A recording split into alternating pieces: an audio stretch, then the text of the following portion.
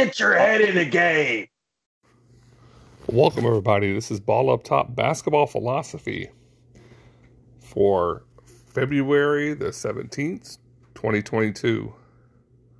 I'm your host, Mike, and this week we're going to kind of cover point guards, and not so much point guards. When I say point guards, I include point forwards. We're going to cover guys who run the offense, essentially. Traditionally, that's always been point guards.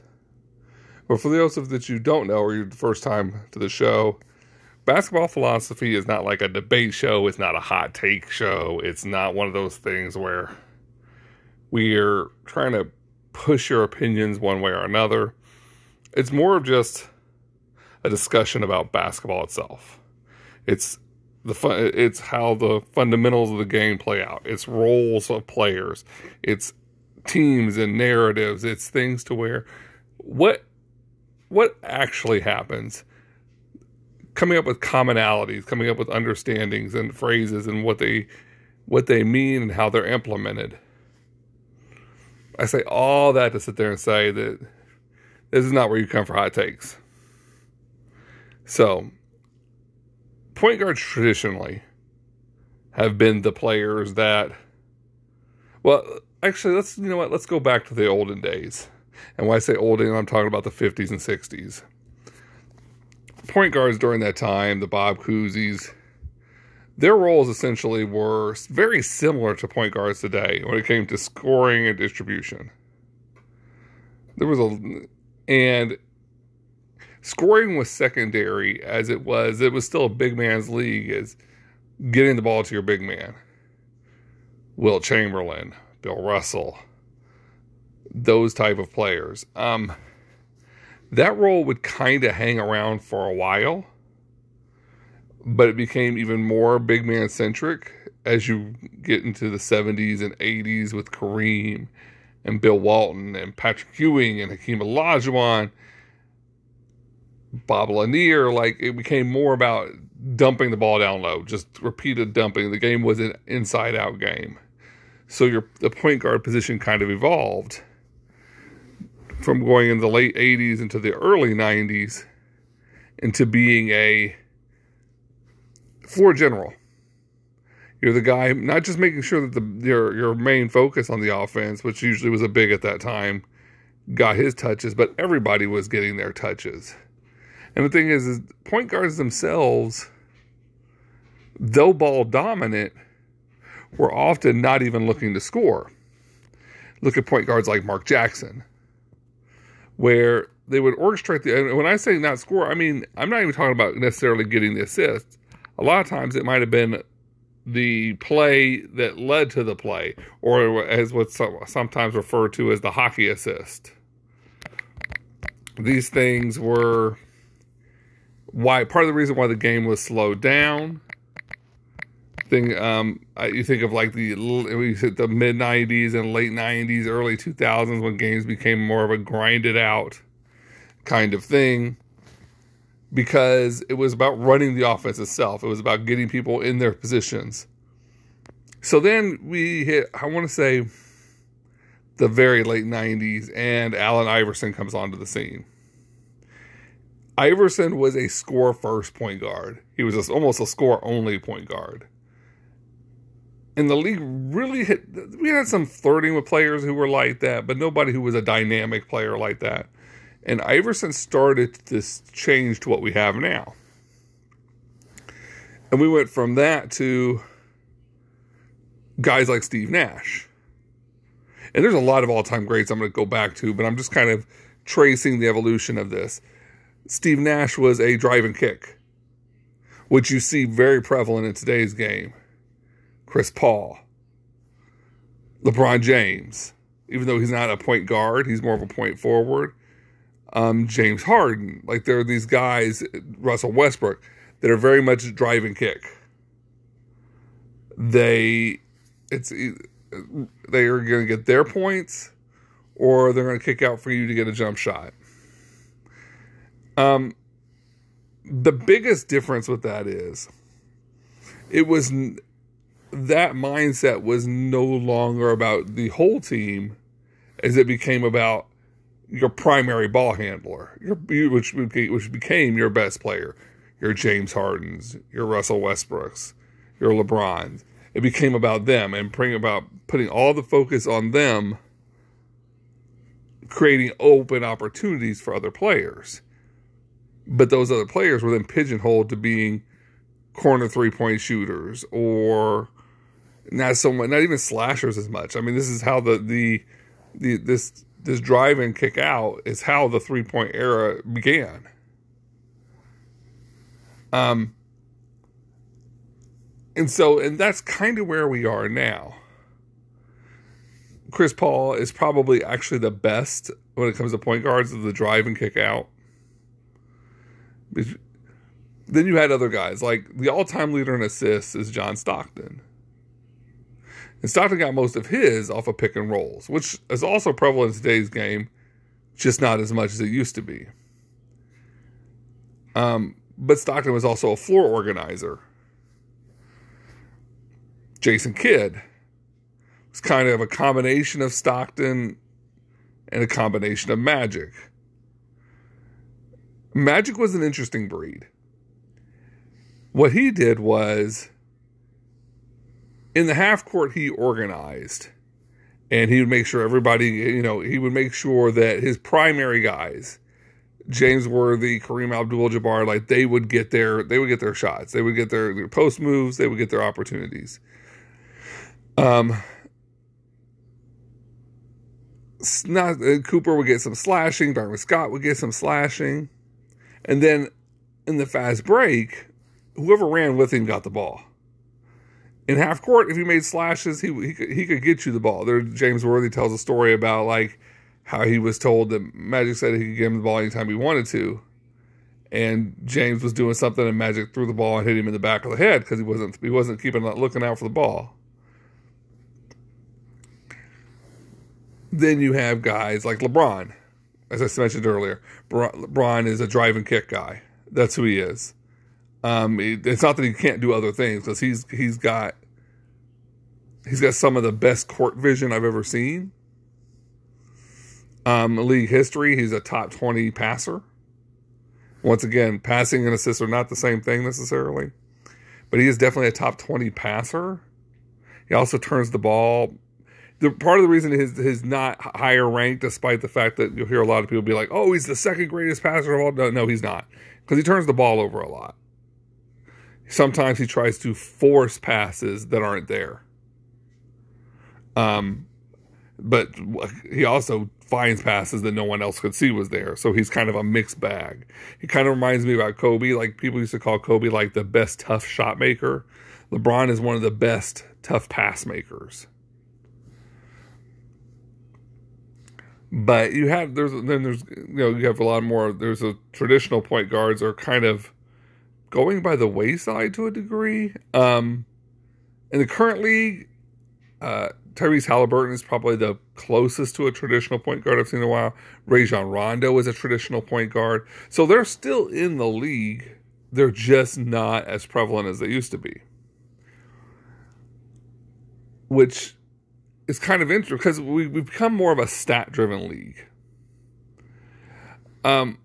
Mark Jackson, number 5 all-time right now in assists, was in the league, I want to say, it was 20, he was at 22 when he got in the league, left at 38, so we're talking about 16 years.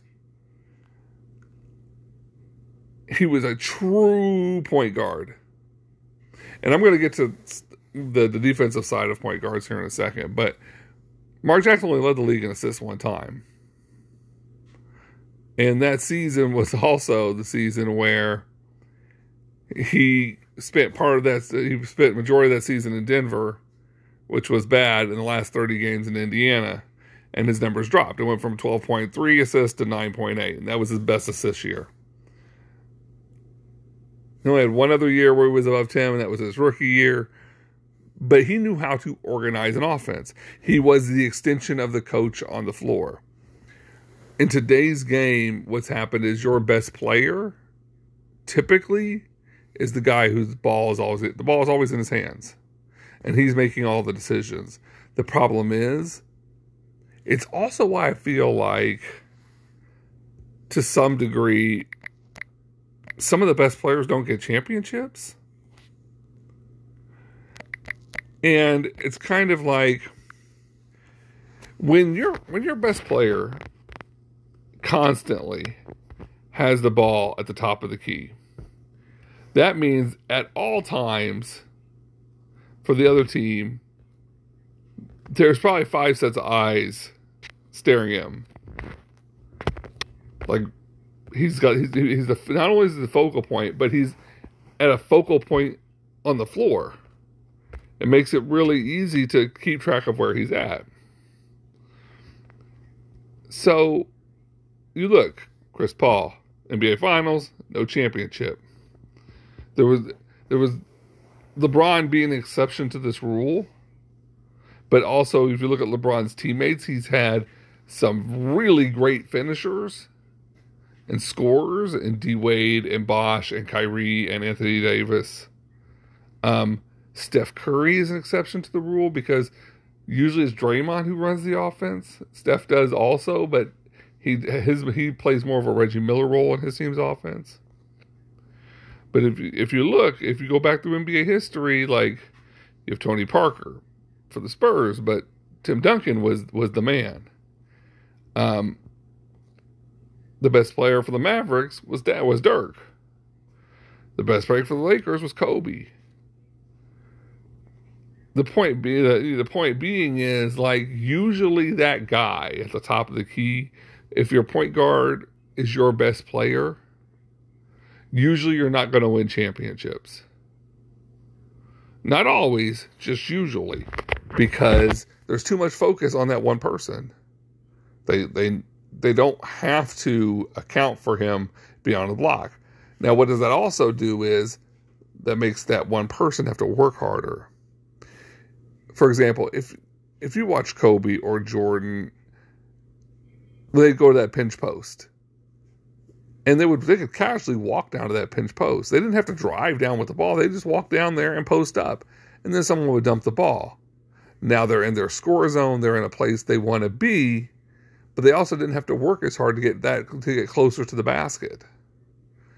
Where if you watch James Harden, like Harden's dribbling pounding the ball at the top of the key, and if he launches a three, he's going to drive. But either way, like, he's never not accounted for. He doesn't, like, when people talk about how he burns out at the end of the seasons and he's tired, or they'll say, like, oh, well, people need to preserve their energy for offense. The reason why is because their team is so reliant upon them, sometimes wrongly, but they're so reliant upon them that, yeah, they're putting everything they have on offense. The problem with that style is that you have other players on your team who are capable of other things that get put and pigeonholed into a role that might not even be the best role for them, but it's the best role for your best player, for them to have to play with your best player.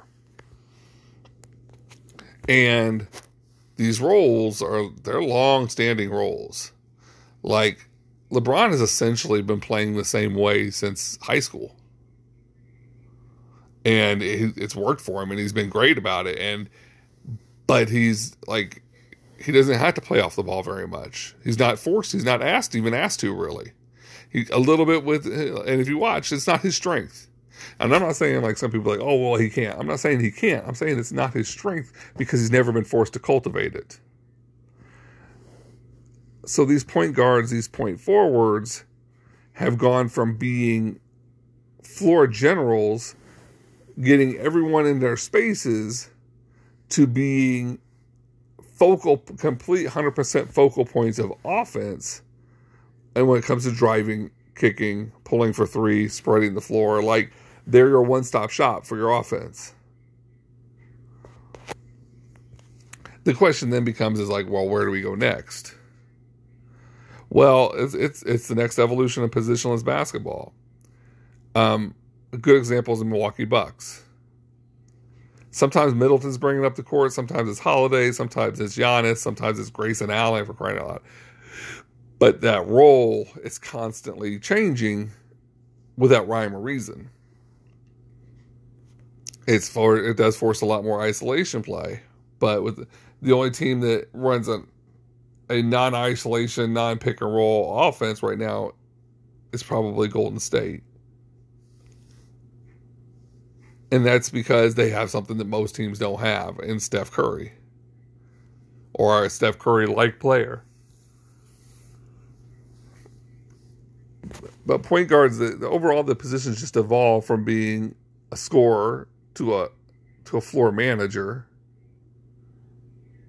to an assist maker to a scoring and assist maker to probably being your team's best player. But really quick, we got to talk about defense, because defense is the other half of that game. And what happened is point guards became the tip of the spear defensively, and they started looking for more ball hawking type players. You guys got, these older, Rajon Rondo, Chris Paul, these guys who were meeting people far beyond, around half court and riding them up and down the court. And that all goes into the floor general leadership thing. Like, this is about setting a tempo, which, is the same thing you do on offense. I'm going to go back to Mark Jackson. Mark Jackson was not a great defender, but he had good lateral movement, and he would put his body on people. And that's how he would set tempos on defense. And on offense, he would set the tempo. It was very simple. If you watched the Pacers during that time period, you knew that if Rick Smits didn't get off early, then he could become a non-factor in the game. So Mark would dribble the ball down, or sometimes, because of how defenses had hand checking, he would back the ball down, and we would dump it down to Rick Smits. Or they would get Rick Smits a mid-range jumper. But early in the games, he would make a concentrated effort to get Rick Smits involved. Gary Payton is another good one. Gary Payton is the best example of the tip of the spear. D was there defensively, and he wanted to attack you on defense. It's part of the reason why he was a defensive player of the year. His best year for steals was 2.9 steals per game. Excuse me. So he wanted to attack things where he was not as strong offensively when it comes to, he was not a drive and dish point guard. He was a floor organizing point guard. His best year with assists was 9 a game, which was actually his last full season in Seattle. But he and Sean Kemp were, at least in my lifetime, the original Lob City. So he also knew how to use Hersey Hawkins and Kendall Gill. He did a good job of making sure his teammates all felt a part of the game. Because what sometimes happens is, and it affects defense. If your guys on offense don't feel like they're a part of the offense, the effort on defense sometimes isn't there. Them feeling like they're a part of the offense engages them. People wonder why the triangle works so well. Because if you really look at those Bulls teams, they had 2 elite players. They'd have 2 really good. Each one had 1 really good player. And then they would have a bunch of role players. And some of those role players couldn't defend to save their life. But what they would do is, the triangle forced everyone to be a part of the offense, which made them feel more like they were involved, which also helped spur them on in the defense. But that's just a little conversation about the point guards. And, I'd love to hear your thoughts about it. Hit me up on Twitter at BallUpTopPod or on Instagram at BallUpTopPodcast. Love to hear your opinions, conversations. You got an idea for basketball philosophy, hit me up with that. Until then, everybody stay safe.